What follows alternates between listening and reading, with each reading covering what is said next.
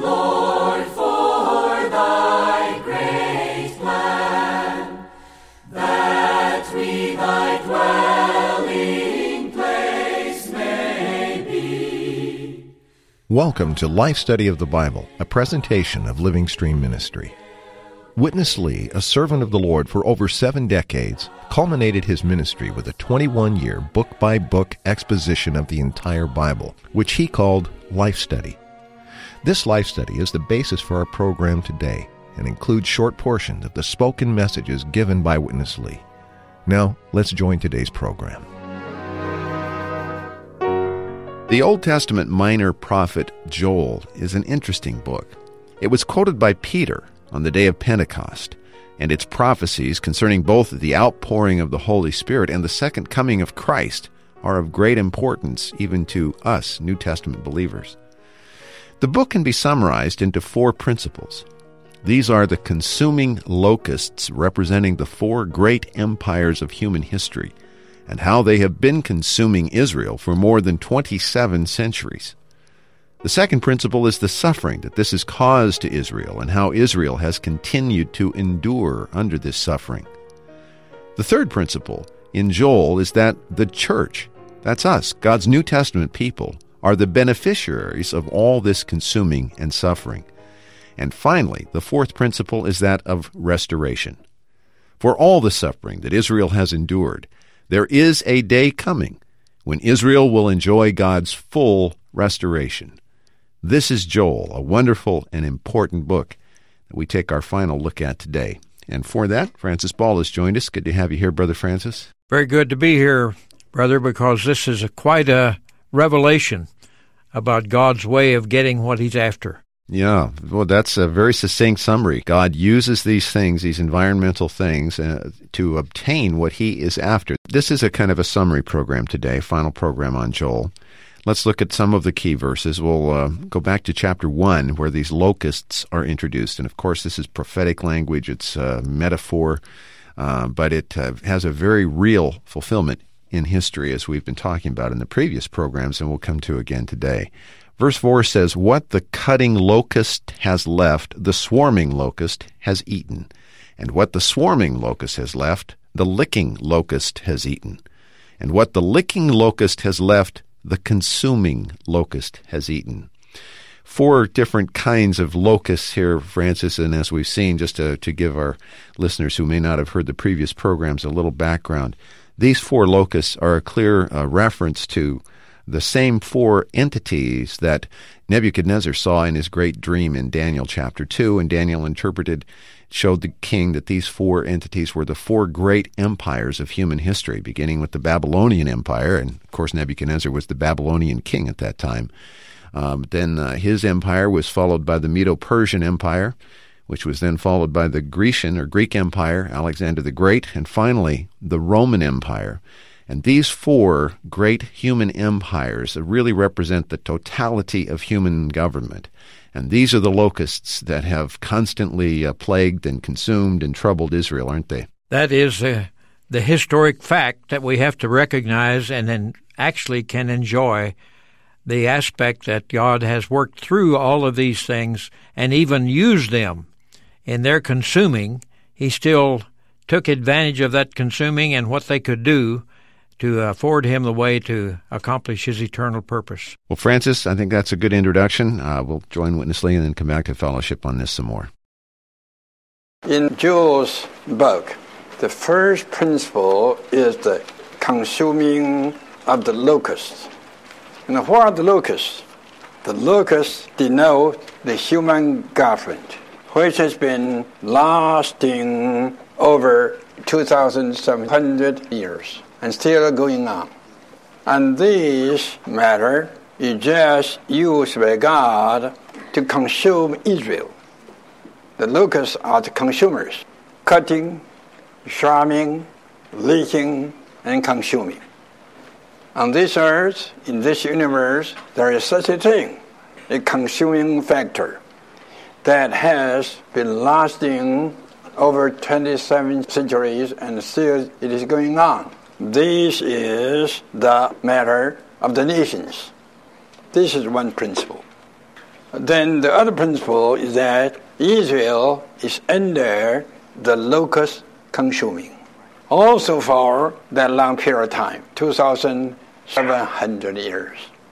Always, whenever I consider this, somewhat I blame God.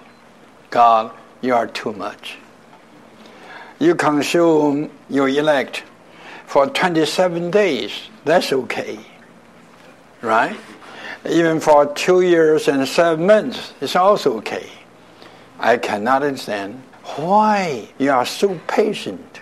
You would let your elect be consumed under a kind consuming, yet never utterly consumed, just remain there to suffer the consuming of the locust for 2,700 years. It's too long, God. Even this morning, standing here, I would say reverently, God, this is too long. I'd like to see the consuming be over. Don't you think this is too long? Well, these are the two things in human history which have been going on for such a long time. Francis, these four great empires that are typified in prophecy in the Old Testament in many places in Scripture, not just Daniel, where we had the great image with the four sections, the head, the chest and abdomen, and then the thighs, and finally the legs and 10 toes. I think it's in Zechariah where we had the four horns, also referring to these four great empires in human history, and now in Joel, these four types of locusts representing the same thing, foretelling human history. And in each case, these empires wreaked a kind of havoc upon the nation of Israel. So it's impossible to deny, especially as we look at the Bible in a prophetic way, that God has used these human governments, these human empires, to discipline, to chastise Israel, and as we'll get into in the program as we continue, also to accomplish some things related to his purpose. But for now, let's focus on what really history has shown us, a real fulfillment of God's Word. Well, of course, history shows us that these empires in history were always troubling Israel. And Israel was going through century after century. Yeah. Brother Lee pointed out 27 centuries that they went through this kind of suffering under these governments. The Babylonian Empire, the Grecian Empire, the Medo-Persian Empire, and even the Roman Empire. All these empires are the locusts that have been torturing, I would say, or causing Israel to suffer. And I think it's not a matter of their torturing, it's a matter of God's dealings. Right. Because he was after accomplishing something through all of these experiences that Israel suffered. He was after producing something for himself. That brings us really, I think, to the more important focus of the program, not just to realize that there has been this historical fulfillment of a kind of a prophecy. I mean, Israel has been cut by the locusts. Israel has been swarmed by the locust. Israel has been licked by these locusts, and Israel certainly has been consumed. But more than just seeing that kind of fulfillment in a historical sense, it's what was also afforded God in terms of the accomplishment of his purpose that we want to focus on for the balance of the program. And the first of these great items we see in this next portion, and it really is the very coming of Christ, was made possible by the work of these locusts. Quite a view, isn't it, Francis? It's quite amazing to see behind the scenes what was really going on in God's intention. Just add a New Testament verse here to kind of put this in context. John 1:14, and the Word became flesh and tabernacled among us, and we beheld his glory as of the only begotten from the Father, full of grace and reality. The incarnation of our dear Lord Jesus. That's the focus of this next portion. You know, Israel is very enduring. Israel is very everlasting. Which race on this earth has been continuously, without any stop, consumed for 2,700 years? Praise the Lord. Amen. We have to say, praise the Lord. Amen. Right. Praise the Lord for what? Listen.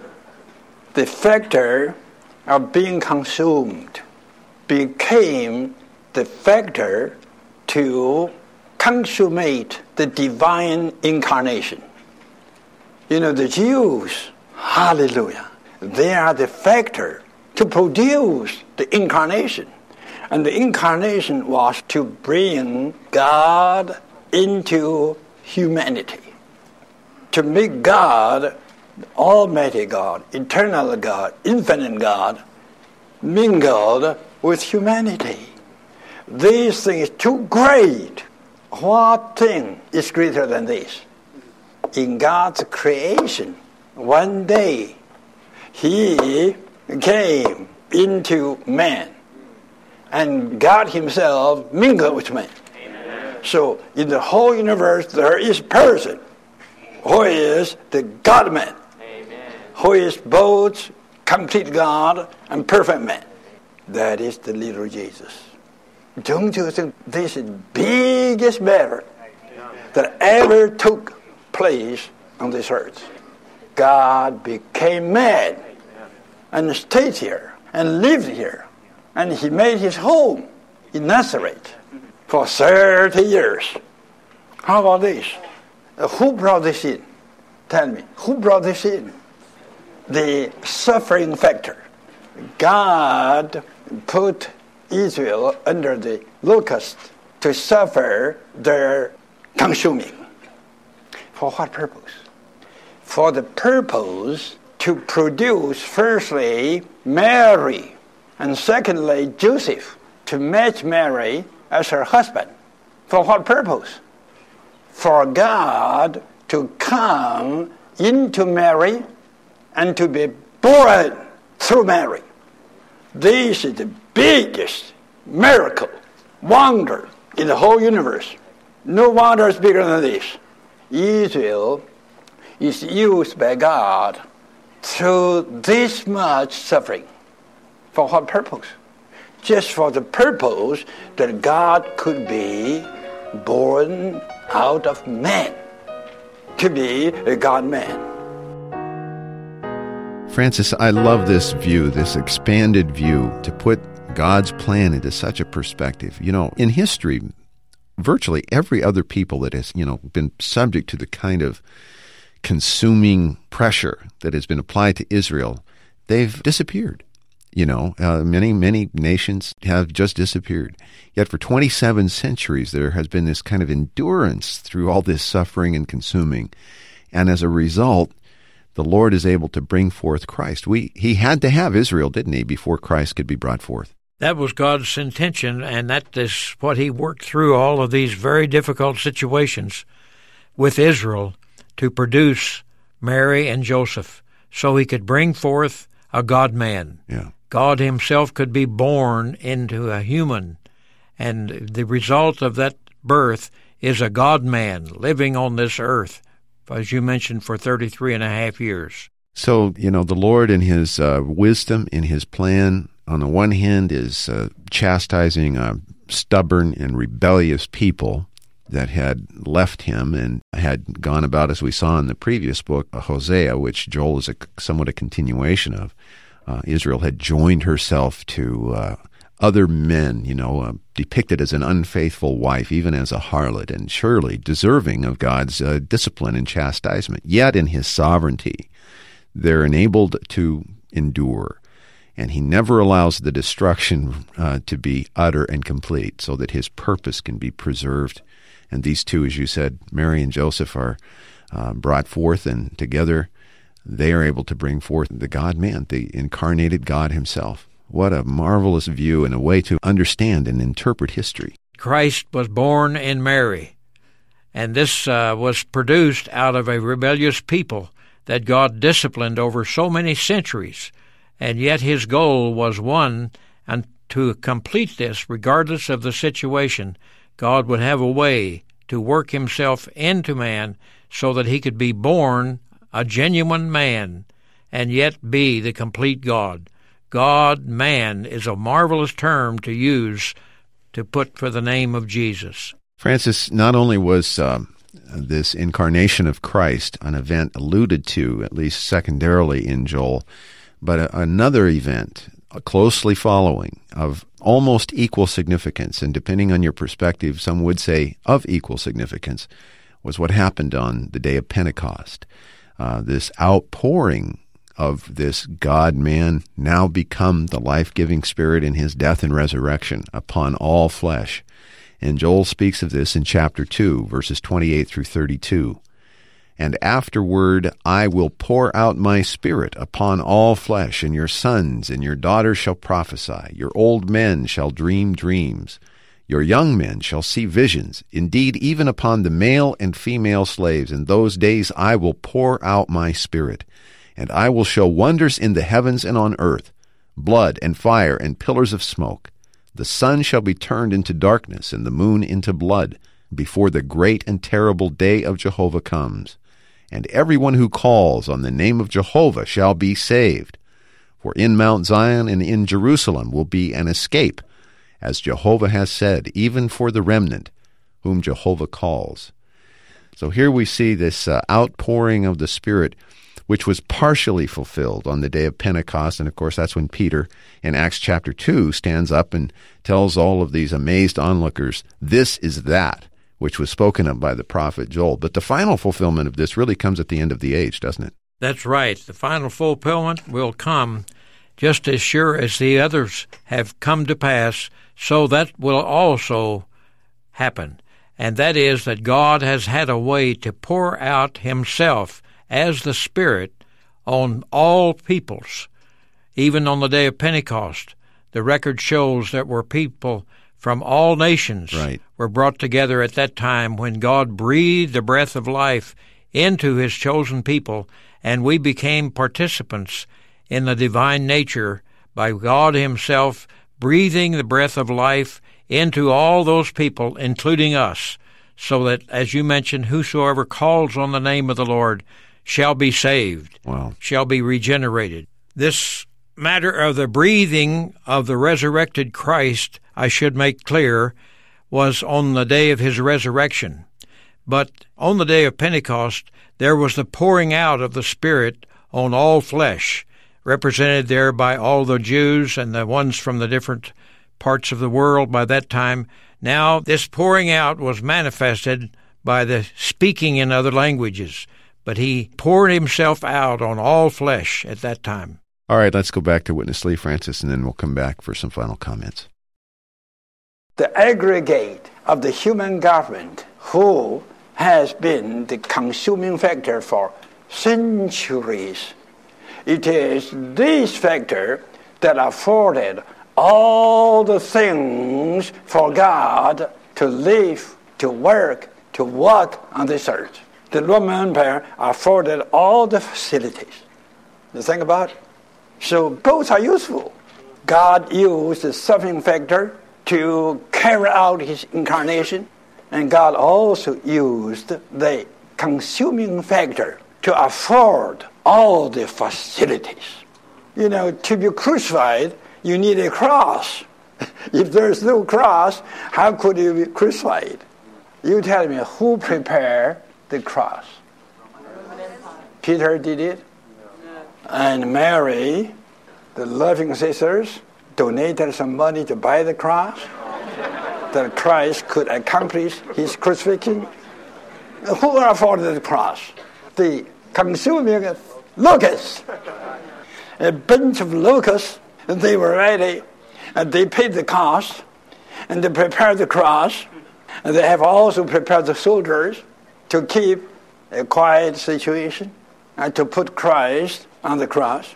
It's wonderful. So both the consuming one and the suffering one, they are all used by God. You think about it. My, humanly speaking, for the Jews to consider that the lost their country, the lost their nation, and be scattered everywhere, no home, wandering through all centuries, that's a tragedy. That's pity. But listen, on the day of Pentecost, after God has consummated all his processes, incarnation, human living, death, resurrection, ascension, this and that, right?